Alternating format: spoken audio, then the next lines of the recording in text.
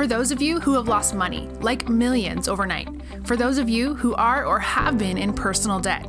For those of you who have been at rock bottom, ready to give up. Get ready because it's going to get a whole lot worse. And that's a great thing. This is Below Zero to Hero, a brain dump by the Fail Coach, helping entrepreneurs develop a healthy relationship with failure. Look, failure can't be feared. It's the number one killer of creativity, ideas, dreams, and even entrepreneurs themselves. And its thought will never get in your way again.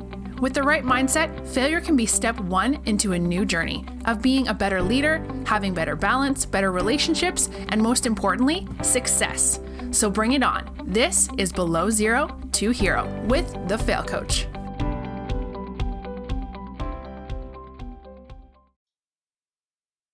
Hello, everybody, and welcome back to another episode of Brain Dump by the Fail Coach. And we have another interview here. I have Mr. Daniel here with me.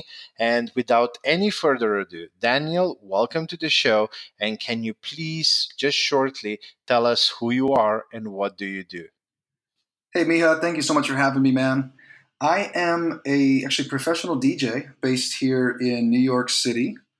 And for the last 12 years, I've run an entertainment company that is focused around the wedding and corporate market. What we're really passionate about is just helping the premium client. We're not so much in the big quantity business. There are companies that run very high quantity businesses. We want to go more quality and focus more on customer experience, so that the close customer relationships are super important for us. Been in New York my entire life. Now I'm building a education and coaching business where I can teach businesses that are in the service-based industry or in the wedding market or even in the DJ business on how to quit their 9-to-5, work in an area that they're super passionate about, and ultimately make really, really good money while doing it. Okay. Well, excuse me, but I do have to ask, how does a DJ becomes an online entrepreneur? What got you there? That's a great question. So I come from a very musical background. Back in middle school, I was part of a boy band with a few other dancers, singers, and we were very much into the on-stage performance stuff very early on. I mean, middle school, 12, 13 years old. So music was something that I was always very passionate about. And from there, I went to a high school called Frank Sinatra School of the Arts, which was founded by one of Frank Sinatra's closest friends, Tony Bennett. And I happened to go there for vocal performance.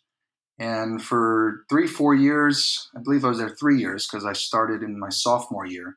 So for 3 years, I was in a school for performing arts where we did all kinds of things. From singing in a choir to musical theater to doing improvisation and some acting. And it was really, really, really special time for me because it just really brought me out of my shell and helped me understand that I can be whoever I want to be. I didn't need to hold anything back. If I wanted to be silly, I could. And ultimately became so in love with music that I went to a private college in New York, Five Towns College, for a focus in business management with a concentration in audio technology.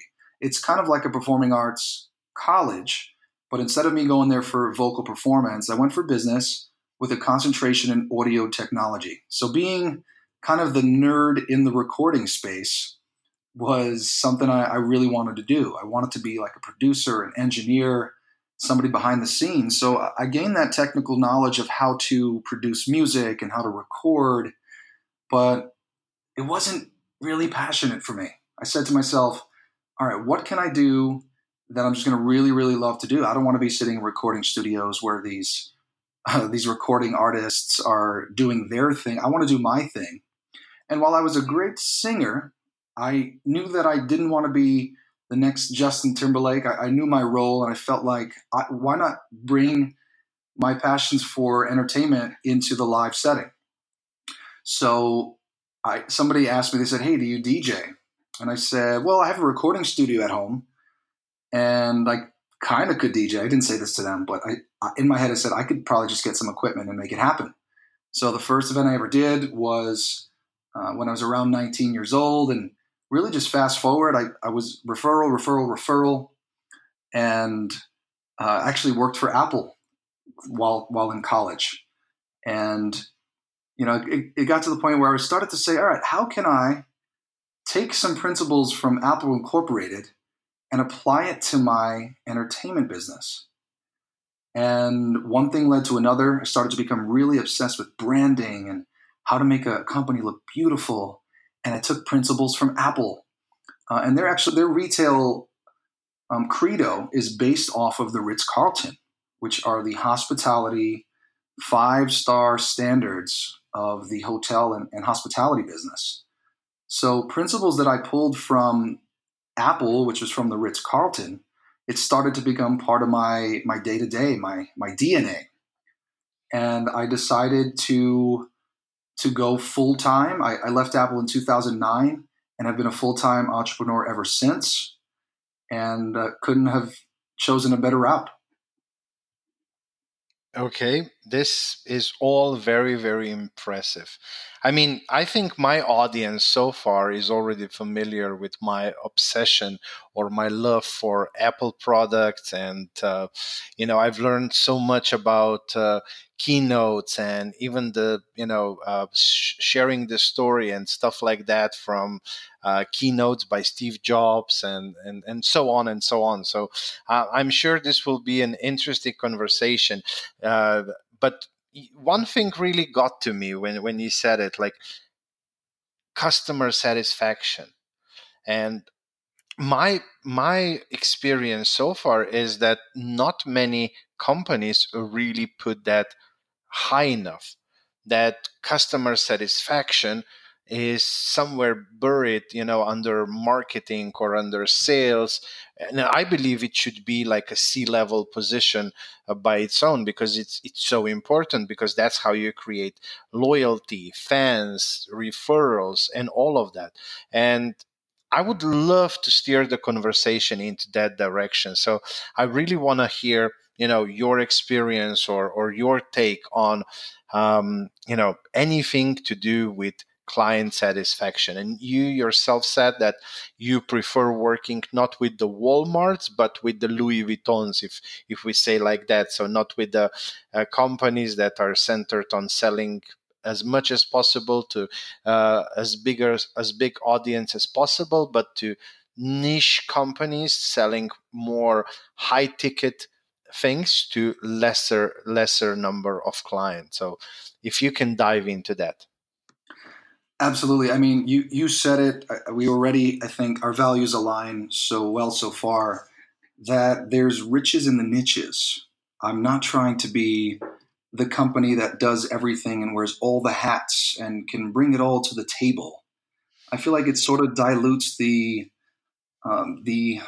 reason why customers really want to work with you. Because if you can specialize, I use the analogy of a general physician versus a heart surgeon.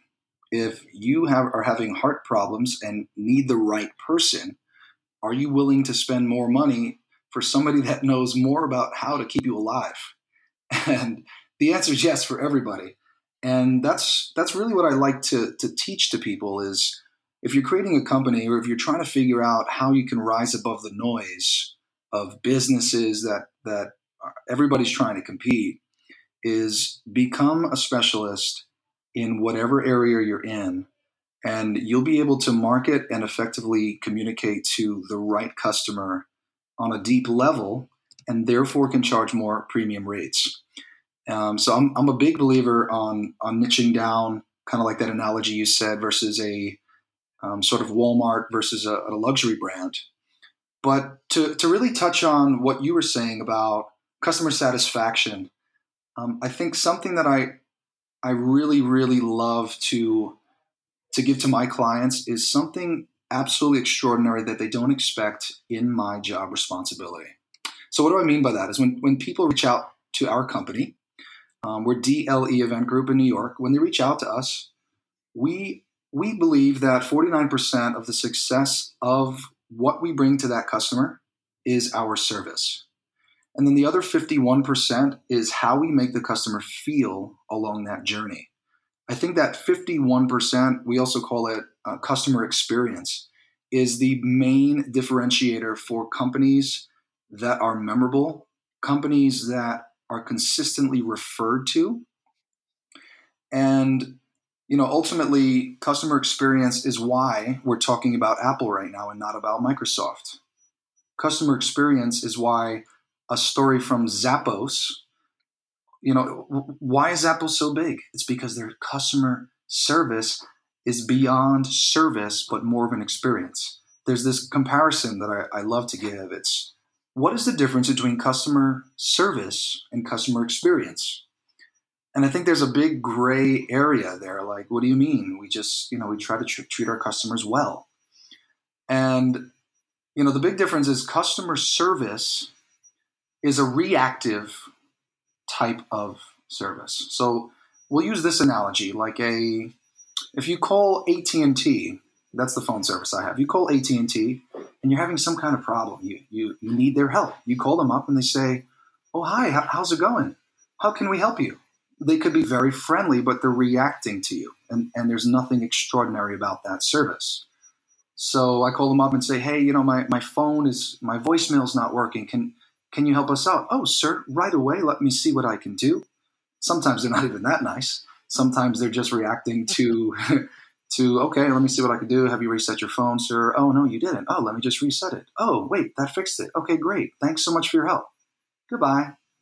That's service. And the same thing happens in stores. In an AT&T store, in the same example.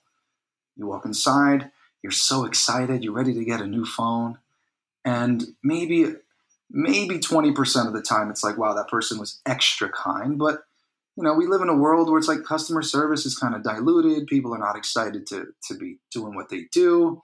And they're just there to react and to assist and to hopefully make you not upset during the entire experience. When I was at Apple, they taught us to kind of be quite the contrary. Treat people, just talk to them, hang out with them. I think that's why people love going into Apple stores. And that human side of it is what customer service needs to be more of. Great people in customer service are more like the Zappos. But if you can, as a company, graduate from being in customer service into being in customer experience is more of a proactive approach to service. So that same example, if you call, let's say, American Express. I actually have an American Express card that gives me, travel perks, and it gives me lounge access at airports and so forth. But let's pretend I call American Express and I said, "Oh, hey guys, I'm calling because I just had a question about, I'm looking to get to the right lounge. I'm flying from Miami to New York, and I was wondering if you could just direct me, where do I go for the right lounge?" Then they would say, "Okay, sir, right away. Let me see what I could do for you." "Oh, actually, it seems to here that the lounge is located here, here, here, and here.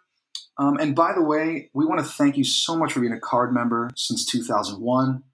Your loyalty and patronage is really appreciated. And also, sir, I have a note here in our system, and it said, last year, right around this time, you celebrated a birthday for you and your wife. We see that her birthday is coming up in 3 weeks, and I wanted to see if there's anything that we can do to help you make that a memorable birthday for her." "Oh my God, you're right. Her birthday is in 3 weeks. My goodness, thank you for asking." "Well, sir, were you planning to travel, or were you trying to stay at home for some sort of celebration?" "Oh, well, I'm in New York, and yeah, you know what? We're probably going to just stay in New York."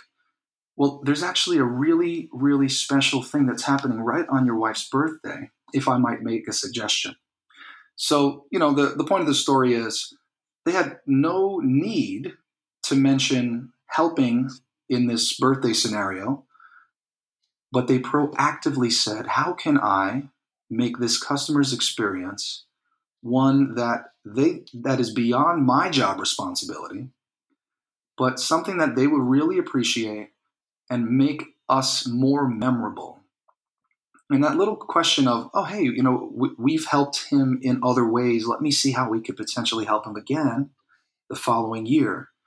So customer experience, the companies that really, really take customer experience to the next level and almost graduate um, from customer service to customer experience, it's like bringing people from a standard admission into that VIP treatment. And I think a lot of companies are really failing to say, how can we be more extraordinary in every customer interaction? And the ones that are failing are staying in that commoditized zone, like a Dell.com or calling up Dell support. It's all reactive. The ones that are really winning are being proactive and trying to be extraordinary for their customer. Amazingly explained. Really, really nice.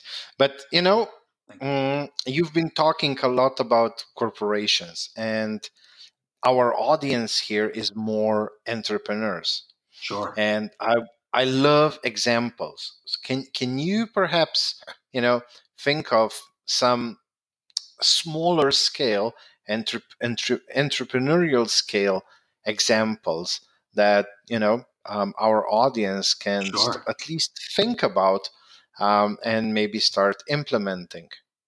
Absolutely. I mean, I'm an entrepreneur at heart, and I think an example would be right in my business. So I run a entertainment business that predominantly does weddings and corporate events in New York City.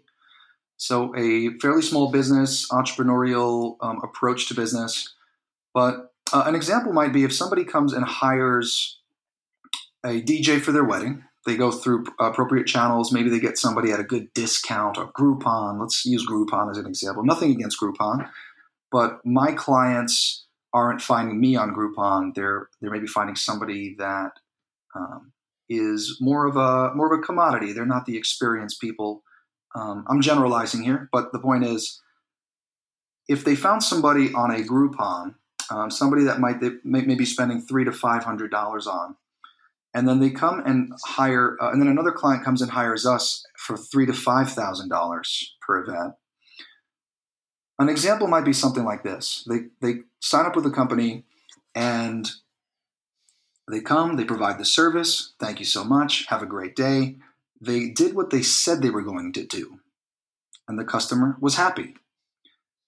On the flip side, a company like us we're always thinking about how can we help them on a deeper level. So here's an example. We did a wedding that was in New York City at this really nice members club located in Midtown, and this really friendly couple.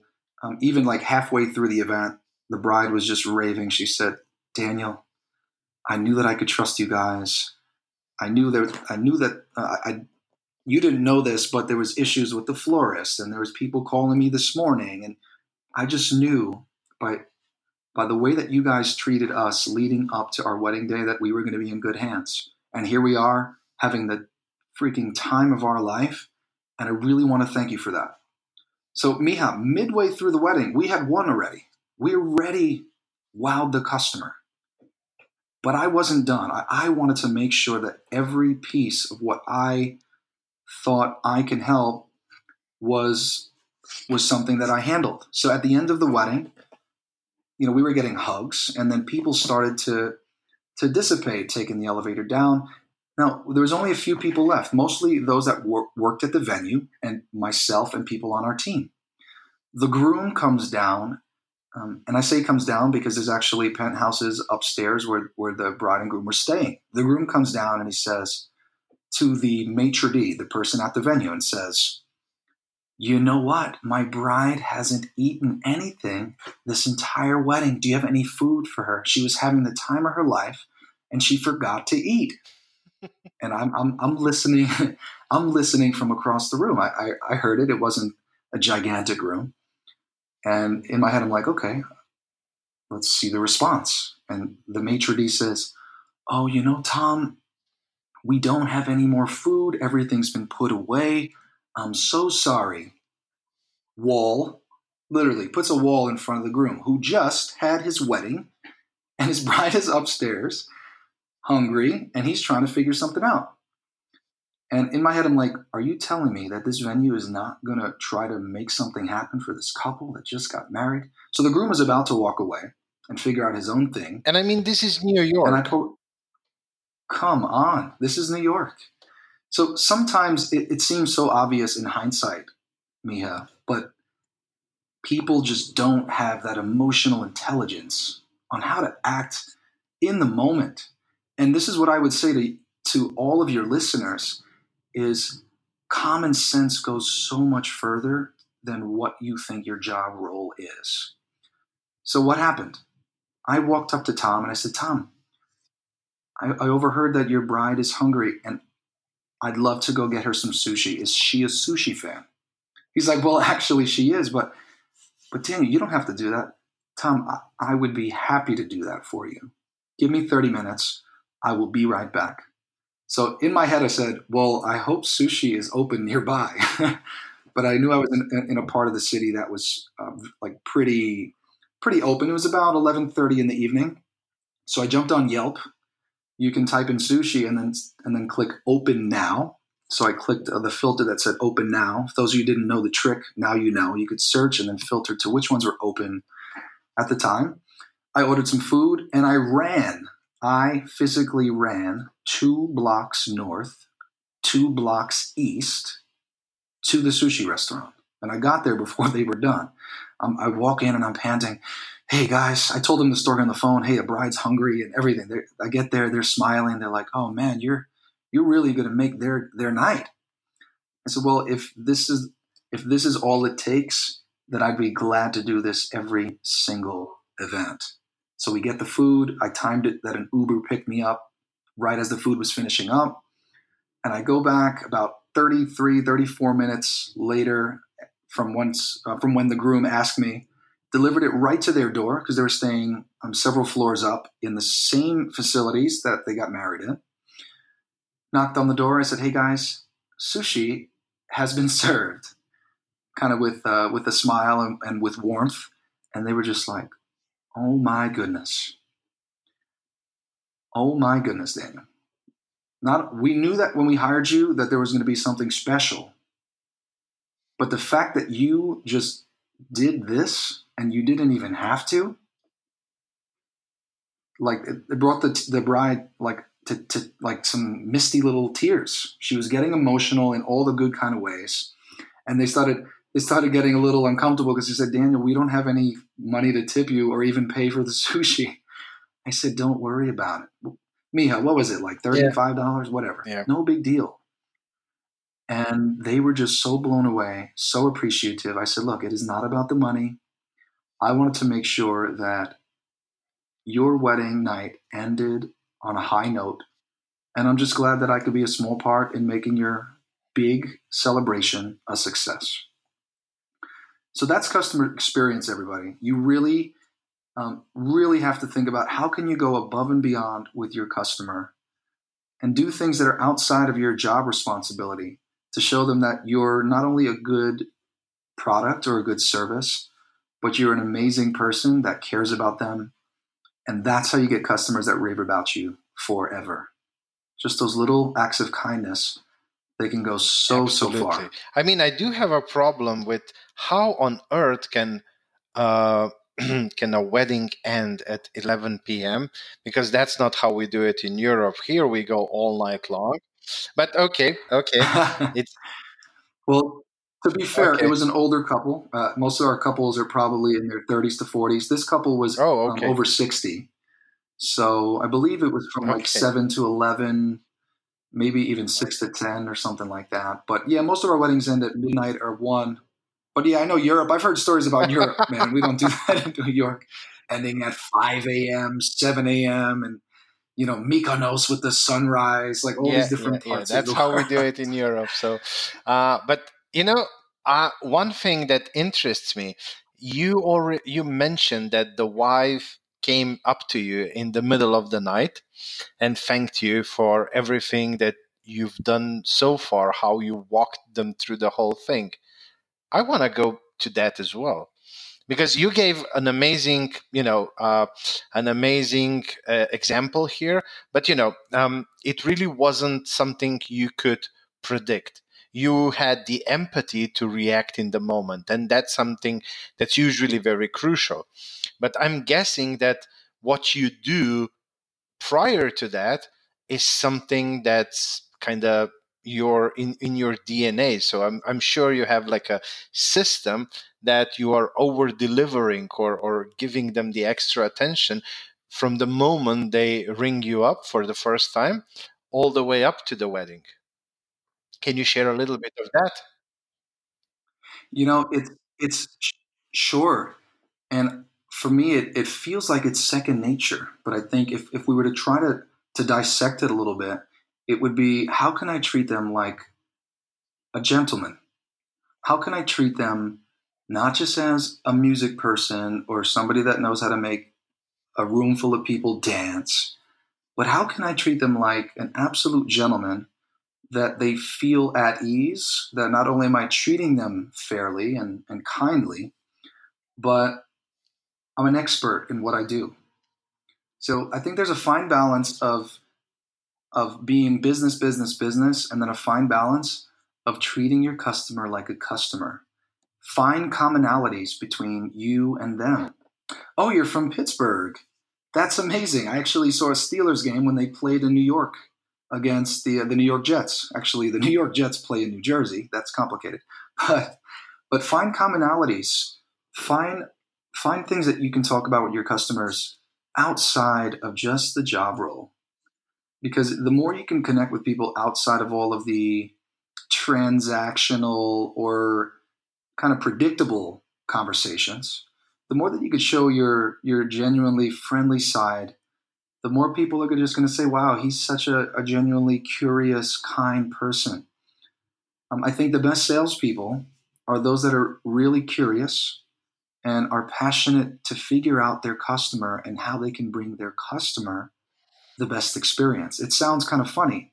The world of sales, and the way I talk about sales is, me, in the sales, my customers don't feel like they're being sold to. They just feel like, wow, this really genuinely passionate person is taking a genuine curiosity in how they can make our day so special. And the more curious you are, the more they're just going to fall in love with you as a person, because they're like, wow, this person is taking a genuine interest in doing whatever it takes And to go above sorry, and but yeah, beyond. and there's also the So I think it's psychology yeah, about the whole please. thing, because the more you let them talk, um, because we all love ourselves the most, whether we want to admit that or not. But when somebody let us talk and listens to us, it's like, oh my God, that's my perfect friend, or something like that, and you they start looking at you in a different way. I'm sorry, but yeah, it was just something, yeah. Yeah, no, it's okay. Yeah, and you just brought something else into my mind. They look at you for the expertise and helping them figure out, but they trust you even more if you can help them figure out things that they haven't even thought of yet. And I think that's how you can really become an expert almost after immediately meeting somebody, where I always go back to the doctor's analogy, where if you go to a doctor's office and you're like, okay, this is the first time I've been here. Let's pretend it wasn't a referral. Let's pretend you just found somebody online. They had good reviews, but you still don't trust this person with your life. But you walk inside and you start talking, and the doctor is saying, oh, you're having an issue with, let's pretend it's your foot. Oh, yeah. So you must feel this kind of way when you walk. And also when you shower, you probably feel this way also. And man, they're actually diagnosing you without you even telling them. And that's, I think, really how experts and professionals command that trust and that respect. Because if you can walk into a business and then the person you're considering is telling you everything that you feel, and this is like a sales analogy too. If you can tell people something like, I'll use an example for me, hey, it must be really overwhelming searching for wedding entertainment. And it also must be really, you don't know all the right questions to ask. And people are just saying yes in their head, yes in their head, yes in their head. So the more that you can curiously ask them, or rather diagnose them with how they're feeling, the more trust you're going to build. So between that curiosity and helping them figure out things that they don't even know yet, you're going to just build such trust that they're going to want you to do whatever it possibly can be. I mean, all of my clients, they tell me they feel like family by the time, the end of the night is up. Sometimes even before the wedding even starts, we're greeting each other with hugs and just genuine warmth. Now, I know everybody listening is not a wedding DJ or maybe even the wedding business, but everything has some level of service. And if you can, like Gary Vaynerchuk, here's another example for those that aren't necessarily service businesses. And everybody's a service business, but here's where I'm going to use those of you that say, hey, but I don't do what Dan does. Gary Vaynerchuk used to run a wine business. It used to be called Wine Library TV. And he doesn't do the podcasts or the video, episodes anymore. But what does he do? He sells wine. Okay, people might argue, oh, wine is just not that sexy. How do I be extraordinary with wine? Da da da da da. Now, what he would do was customers that would come in, he would appreciate them, and then this thing called Twitter came about, and he used to follow his customers on Twitter. Okay, so what's the big deal? Gary used to follow and interact and see the genuine interests of his customers. All right, so where are you going here, Dan? One day, Gary said, wow, there's this guy who's buying like a lot of cases of wine with us, and what can I do to really show him that we appreciate his business? So he saw that customer was a huge football fan, particularly the Jets. Gary's actually a big Jets fan also. He said, all right, I'm going to send an autographed jersey of his favorite player. I know it's his favorite player because he said it on Twitter. I'm going to send an autographed jersey because we appreciate his business. Maybe it's going to cost us a couple $100, but this genuine act of kindness, giving without expectation, is going to be a good move because we appreciate him. And long story short, he was blown away by the gesture where he referred dozens and dozens and dozens of people to Gary because he was in the hospitality business. And there's just that one little act of kindness that blew away that customer. So think of how you can just connect with your customers beyond the norm. We're in such an information society right now where you can go online and I can Google somebody's name. You can Google my name, find me on Instagram, Daniel Linares, Linares, and find what I'm interested in. And if you're trying to catch my attention or show some act of appreciation, I mean, in this day and age, it's much easier than people finding think. Somebody online and just getting to know them through what they're doing online it's such an easy way. But Daniel, I want to turn this conversation a little bit in a different direction. So right now we stayed a lot in the whole wedding DJ thing. But you say that you are now more and more coaching people. Sure. And I'm guessing you're coaching them on how to keep their clients happy and satisfied. Sure. So let's say that I want to start working with you. I'm an entrepreneur and I vibe with what you just said. I want to be like that as well. Like, what are some of the, starting things that, you could share with me that I can implement right away or very quickly and start seeing positive return on the investment through my business?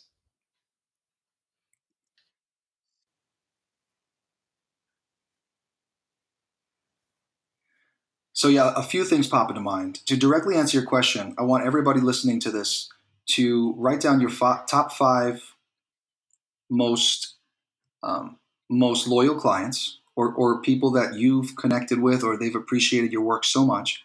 Write down your top 5 or 10, depending on the price point in which they're purchasing from you. And just do something nice out of nowhere. Just do something nice. Don't send them a Christmas card on Christmas. Do it at a random time. Studies have shown that people care more about the random gifts than any other predictable holiday card. So if you can do something really nice and just so there was a bride who I was speaking to, and she was going in to get her tonsils removed. I know it's not a sexy topic for podcasting, but she was getting her tonsils removed in like 2 days. And we just spoke for the first time on the phone. She said, "I'm just so looking forward to working with you. You really get us." I was like, wow, that was really nice. And I particularly got such a great vibe by this couple. And I said, I'm going to just send her something in like a get well format. So what did I do? I went on Amazon. I found a cute little teddy bear that had like a little sick ice bag on its head. And, I wrote her a little, "Hey, get well soon. I hope your surgery went well. This, and this." It was $12. It wasn't even the cost that mattered, folks. That's the point. It was $12. I only had one conversation with them. They didn't even send me a deposit yet, which we usually get in the beginning. And I just sent her, "Get well soon. I hope everything went well." And she wrote this long email. She said, I was "Oh my hoping goodness, you did will we say get that you lucky sent her an finding ice you?" cream. When they remove I your never tonsils, even worked you with them need to yet. eat a lot of ice cream. I know. I'm just kidding. Okay. Yeah. Sorry. Yeah, but it would have melted in the mail,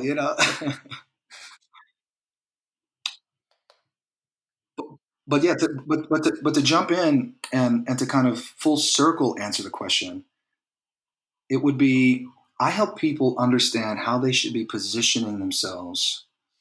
Service is one thing. The customer experience kind of category that we've been speaking about a lot is a massive way to differentiate yourself.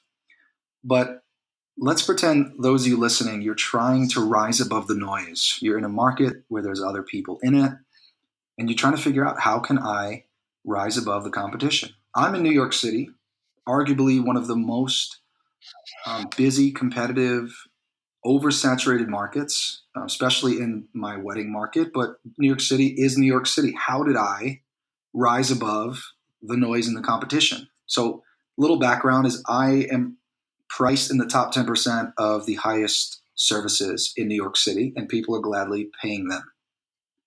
Not because I have 40 years experience, but because I know how to position my company for the right customer. I'm a firm believer that price is used as a filter to attract the right type of customer. If I was charging $500 to $1,000, I actually would not be attracting the right clients for the kind of passion and love and energy that I bring to events. So what am I recommending here? So the biggest thing for me is positioning and branding. There's a lot of people on this podcast that have great services, or they have a great product, but their branding is subpar. And if you want to be in a premium priced category, all of the pieces to your puzzle need to be aligned. The example is, there's plenty of DJs in the entertainment world, mobile DJs in particular, not a Calvin Harris, that he's more of a producer, but really mobile DJs that are great DJs. They know how to play great music, but they don't know how to communicate their brand to the ideal customer. So one of the things that I teach is, if you're trying to be a premium priced service provider in your category, you need to have professionally branded materials. You can't show up in a nice suit, but your website looks like a bathing suit. You can't. People are not going to take you seriously. And there's companies, there's small businesses, there's entrepreneurs that struggle year after year because they don't know how to grow, or they don't know how to charge more, and really the simple answer is branding and positioning. So how do you do it? What do you do? What I would say is, think about what kind of customer you want to attract. Are you currently attracting them now, or do you aspire to attract this ideal client? Think about that customer. Even create an avatar around who that person is. What is their name? What is their income? Where do they live? What interests do they have? What restaurants do they love to eat at? What hotels do they prefer to stay at? Build a whole profile on this person. And then think about, okay, what kind of stuff do they like? Because if your website looks like Walmart, then you're going to attract Walmart and you're never going to be able to attract the premium. But if you can, and here's a tip for your whole audience, do something called modeling. This is exactly what I do with my brand. Model other brands in other industries that attract your customer. So for me, I wanted to be the Ritz-Carlton, the Apple Inc. of the entertainment business. And who did I model? I modeled Apple Inc., Ritz-Carlton. I modeled Rolls-Royce. I modeled Bentley. I modeled Chanel, Tom Ford. And what is modeling? It's getting inspiration and design ideas and design aesthetics. It's not copying, it's modeling. The biggest brands in the world model the biggest brands in the world. The iPhone was one of a kind once before. Now look at every smartphone, and where do you think that's modeled after? The iPhone. Now, granted, I'm sure there's been a lot of legal patent infringements that have happened on their side, but on design and branding, modeling even the way a website is built. What is the layouts? What are the wireframes? How is it broken down? I challenge everybody to build the ideal customer and then model your brand off of what type of brands that they're interacting with. Now, the other thing is entrepreneurs, they don't have a lot of money, or sometimes they don't have, cash flow is a little bit tight. Something that I did that I learned from a friend is I actually outsourced design work and development work. There are websites like Upwork.com where you can find really talented designers, developers, marketers to help you bring your brand either from 0 to 100 or from 25 to 100 to really elevate your brand and find these people online. Now, everybody's not a rock star. Not everybody's going to be great. So you need to hire.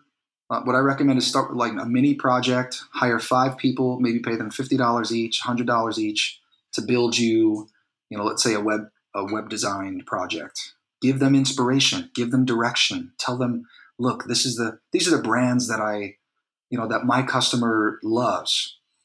And you can build a really beautiful brand for much less than you think. Nothing against hiring locally, wherever in the world that you are. I'm here in the United States, so it could be really expensive to hire somebody to do branding and design work for you, like $20K just for a lot of those services. But I challenge you, folks who are listening, to get onto a website like Upwork or there's other sites for that, and find some talent that could potentially bring you. Much not more on maybe all of the specifics that you mentioned, to your brand. But it's really the key is in understanding your audience. And like for example, I could be wearing suits, but that would be a turnoff for the entrepreneurs that I communicate with, even, the entrepreneurs that are already making 7, 8, 9 figures, because, today, if you're an entrepreneur, you're more like Mark Zuckerberg with the t-shirts or, so yeah. Yeah. No. I agree, but the key, like the key is, so looking at it less black and I white, guess that but example more like is for the key is my really industry. the Sorry, I deep didn't make that clear. understanding of your audience, and then the brand needs and your content and all of that needs to talk to that specific niche, because if you're aiming at the millennials, it's a completely different story, even with the same product, than if you are going for the baby boomers. And maybe it's the same product or same service, but you can't talk to those two audiences in the same way. You can't use same branding, same visuals, and all of that to represent your product or your service. You need to really deeply understand a certain part of your audience, and you can't go, like I see with a lot of entrepreneurs. Yeah, we serve people from 20 to 70. Yes, you can, but not with one way of communication, because a 60-year-old won't understand the slang or the words or whatever you're trying to communicate the same way as a 20-year-old.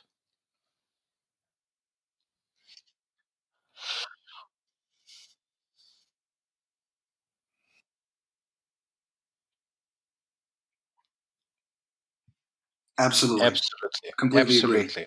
Yeah, Daniel, know who you're a trying to question target, that I really and enjoy. Tell us be a little bit the about attractive Daniel. character I mean, that you've they shared would so be much interested in working with. value already, Completely agree. business value, and so on. But, you know, um, who is Daniel?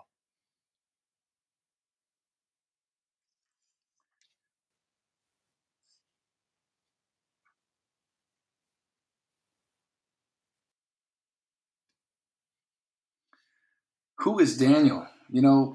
I I think one of my secret powers is that I come from a family that didn't try to put me in any lane whatsoever. I lucky to have parents that are still married. They've been married something like 33 years, something like that, and was just lucky to have a great upbringing that allowed me to just have emotional intelligence. And being from New York, street smarts. I was a class clown, like a lot of kids. I started and was young. I had no idea what I wanted to do, and music was something that I was drawn to. And here we are. I'm 32 years old now, and lucky to be in a really really opportunistic part of the world. And it's gotten to the point for me now that I've had such success in my entertainment business where I want to now help others have success with just some tweaks in their positioning. And what really drives me now and today is giving to people without expectation. I'm building these online groups where I'm just providing value, teaching people just like I attempted to teach today on what they can do to really stand out. And then let's pretend I help 1,000 people. Maybe two or three of those people may want to work more closely with somebody like me to help them accelerate that growth. So I know that maybe wasn't everything you wanted to hear. I went right back into business talk, but you know, let's see. I'm lucky to be a scuba diver.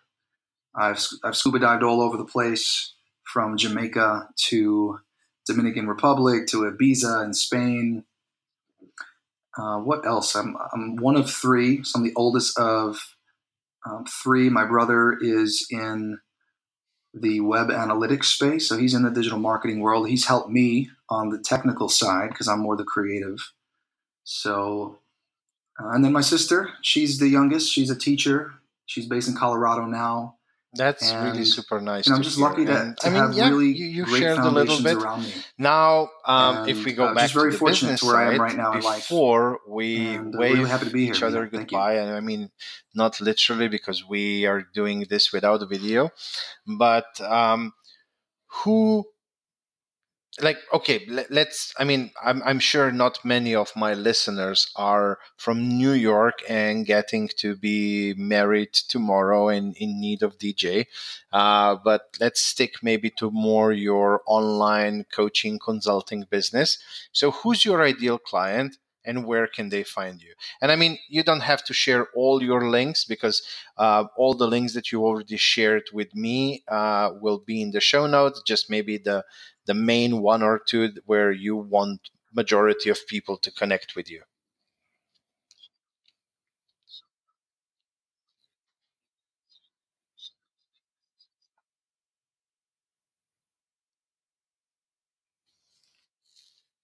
Sure. So, the kind of people I'm looking to work with is service-based businesses that are trying to be more of a premium brand. Now, I'm actually working in the wedding niche now. So DJs, photographers, anybody in those niches. But what I teach are really principles that apply to anybody in the service-based business on how to stand out, be extraordinary. And these are principles that I'm pulling from just from years of understanding people and psychology. Back to actually working at Apple, I think that was one of the experiences of my life that really allowed me to understand all the different types of people. They say if you have some customer service skills in a workplace, like an Apple or really in any retail setting, it gives you a bit of a competitive advantage because you get to understand people and the different types of personalities and how to adjust your tone and delivery to a more sensitive or a more introverted person, or match their energy at a higher, more outgoing level. And I think understanding people is something that is at the foundation of business and branding and positioning. So, would love to work with anybody in the service-based industry, and even niched down to the wedding market around DJs, photographers, or really anybody in that industry. You can reach me at www.daniel.nyc, DANIEL.NYC. And that was a branding move on my part to have a domain with a short URL, and just trying to make it nice and easy for when I have conversations good for like you. this. What I do you actually bought that domain like 5 years ago, and I just started using it a couple months ago because it's hard to say my entire name .com, so I made a simple version of it. Yeah. But I find it that many people are, still, trying to put in fail.coach.com. Fail.coach, that's, I think you and I are right on the same wavelength. To explain that it's just .coach, that's the domain ending. So, yeah. Daniel, well, you know what? Thank you for being a guest on my show. Hello. Thank you for sharing all this knowledge and dropping the value bombs, how the kids say it these days. And just one more thing before you say goodbye. What's the one thing, like the most important business advice that you feel is worth sharing with the audience, just Yes. as a thank you, as a farewell?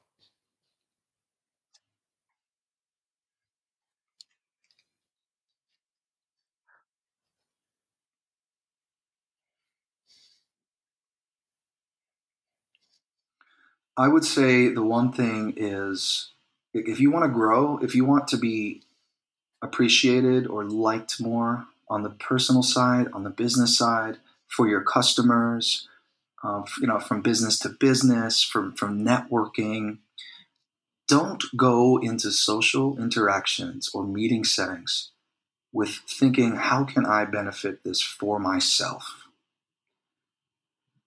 But rather, how can I help this person without expectations? How can I just give, and just provide as much value as possible? It's quite the opposite of the way a lot of people think, because I've been to networking settings where everybody's like, hey, here's what I do. Maybe we could work together. But instead of somebody taking a genuine curiosity in what the person that they're speaking to them does and how they can help, I would say the most meaningful connections I've made is when I've been trying to help somebody or somebody's been trying to help me, and we're not trying to sell each other anything. We're just generally trying to be great people to that other person. And then sometimes it's like, my goodness, oh my gosh, I enjoyed this so much. I need you to come to my conference in Miami and host an expo that is happening. And you know what? That's a true story. I helped somebody so unconditionally with just value. They said, hey, can we pay you a large sum of money to come to Miami? I didn't ask him for it, but my genuine authenticity rang through with wanting to help. Not wanting to help earn their business, but just help them. Actually, I was just helping on a personal level. Somebody was going through some stuff, and we were just helping on a personal level, and it led to great things. So what I would leave with everybody is give without expectation, and just help, help, help. And in the law of reciprocity, people will want to help you back. Maybe not everybody, but you don't want those other people anyway. You want the people that have that genuine kindness to them. You want people that have the same values as you. And with that law of reciprocity of you helping them and them wanting to help You know you, what, your Daniel? personal I'll share relationships this will with you flourish, right your now. business You know relationships will what's the flourish, number your one business will flourish, and you'll just feel like a thing better person and life will get when it better. comes to my brand, or the number one value, that for me personally, and also of course it reflects into my business, is we give without expecting anything in return. I know you didn't know that, but that's my number one. Because that's what why I'm doing like even I was one of the lucky Look at that. few on LinkedIn to do LinkedIn Fairly, I Lives. didn't. I fairly didn't know that. I I But mean that beta group, and most others are just using that to promote themselves. I just do interviews and I bring other people who don't have LinkedIn Live yet, and I expose them okay, to my community and so that they right. can share what they do, how they do. I try to find people who I strongly stand behind and believe that what they're doing is full of integrity and all of that, so that they have to kind of align with my values. And why don't I help them get a bit more visibility? So everything that I do is really just giving without expecting anything in return. I don't even expect from that person anything. I just believe in karma, to be honest. But I'm always saying that I just have that one funnel, which is giving value. But if you master that you can give without expecting, that's very important. Yeah, And it took me a long time to really, really practice it, to be able to come to the point where I really don't expect anything at all from anybody anymore. I think that's when the biggest return on your investment or the biggest ROI just happens. Yeah.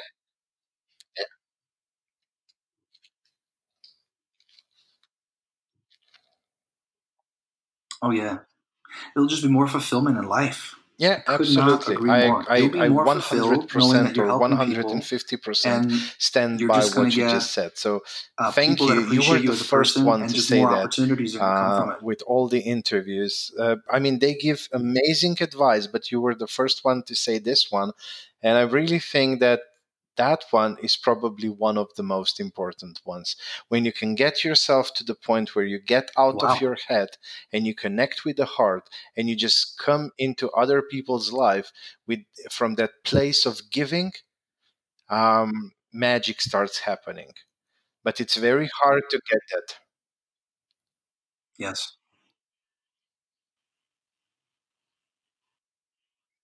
Yes. Listen, yes, the ultimate fulfillment for me, and a lot of people in here are trying to figure out, is money the true fulfillment? Newsflash, it's not. And I'm not by any means a wealthy, rich person, but I have many friends who are, and they're still looking for that fulfillment. True fulfillment is giving to people, making yourself happy, being around others that share those same values, and growing with each other. I think the true happiness is in fulfillment, and for me, and certainly for you, Mina, is it is so fulfilling to give to people wisdom that we're so lucky to understand, and experience that we're so lucky to have experienced, so that they can understand the true psychology of what it means to be I successful. think there's There's just so many really meanings one around success, explanation for, but you know, have being fulfillment, successful. ultimately have It's when you're happiness, happy. give to others, and Whatever life is you're going to be good. doing, if like whatever you are doing, however much you have, I mean, I'm not going to go now into the whole my story, That's it. but, because my audience already knows that in 2009, I went from plus 15 million US to minus 5. I lost 20 million overnight. And now I'm nowhere near those 15 million.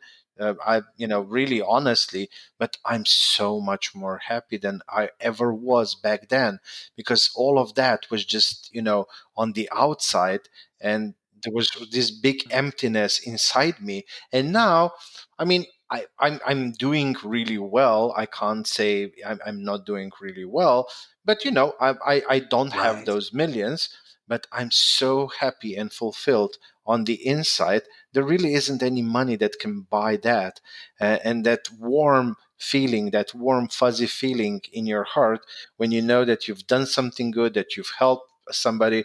I'm not even counting anymore how many random acts of kindness I do every day. It's not any longer, like do one a day, because like um, anywhere I go, everywhere I do, I have this wish that, when I leave a place, or when I enter somebody's life, I want to know that I made a positive impact, a positive difference, that I did something that will positively influence that place, or that person.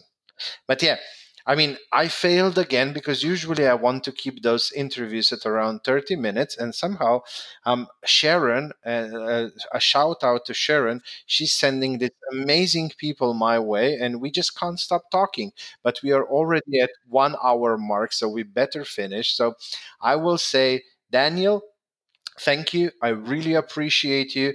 I appreciate everything that you've shared with us, your values, your beliefs, the way you do things, the way you want to positively impact the entrepreneurial world and the world around you. And I better stop with all of that before we start crying. So thank you. It was really, really a huge pleasure having you on my podcast.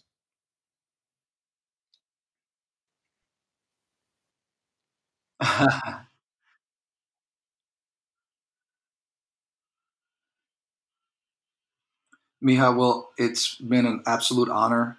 And I think we share so many values with each other. And your listeners are lucky to have you, because not everybody Thank is you. lucky to Take care. understand things the way that you understand things. And I appreciate you. I appreciate what you're doing for the community. And keep it up. I hope that we can meet one day. Take care. Bye bye.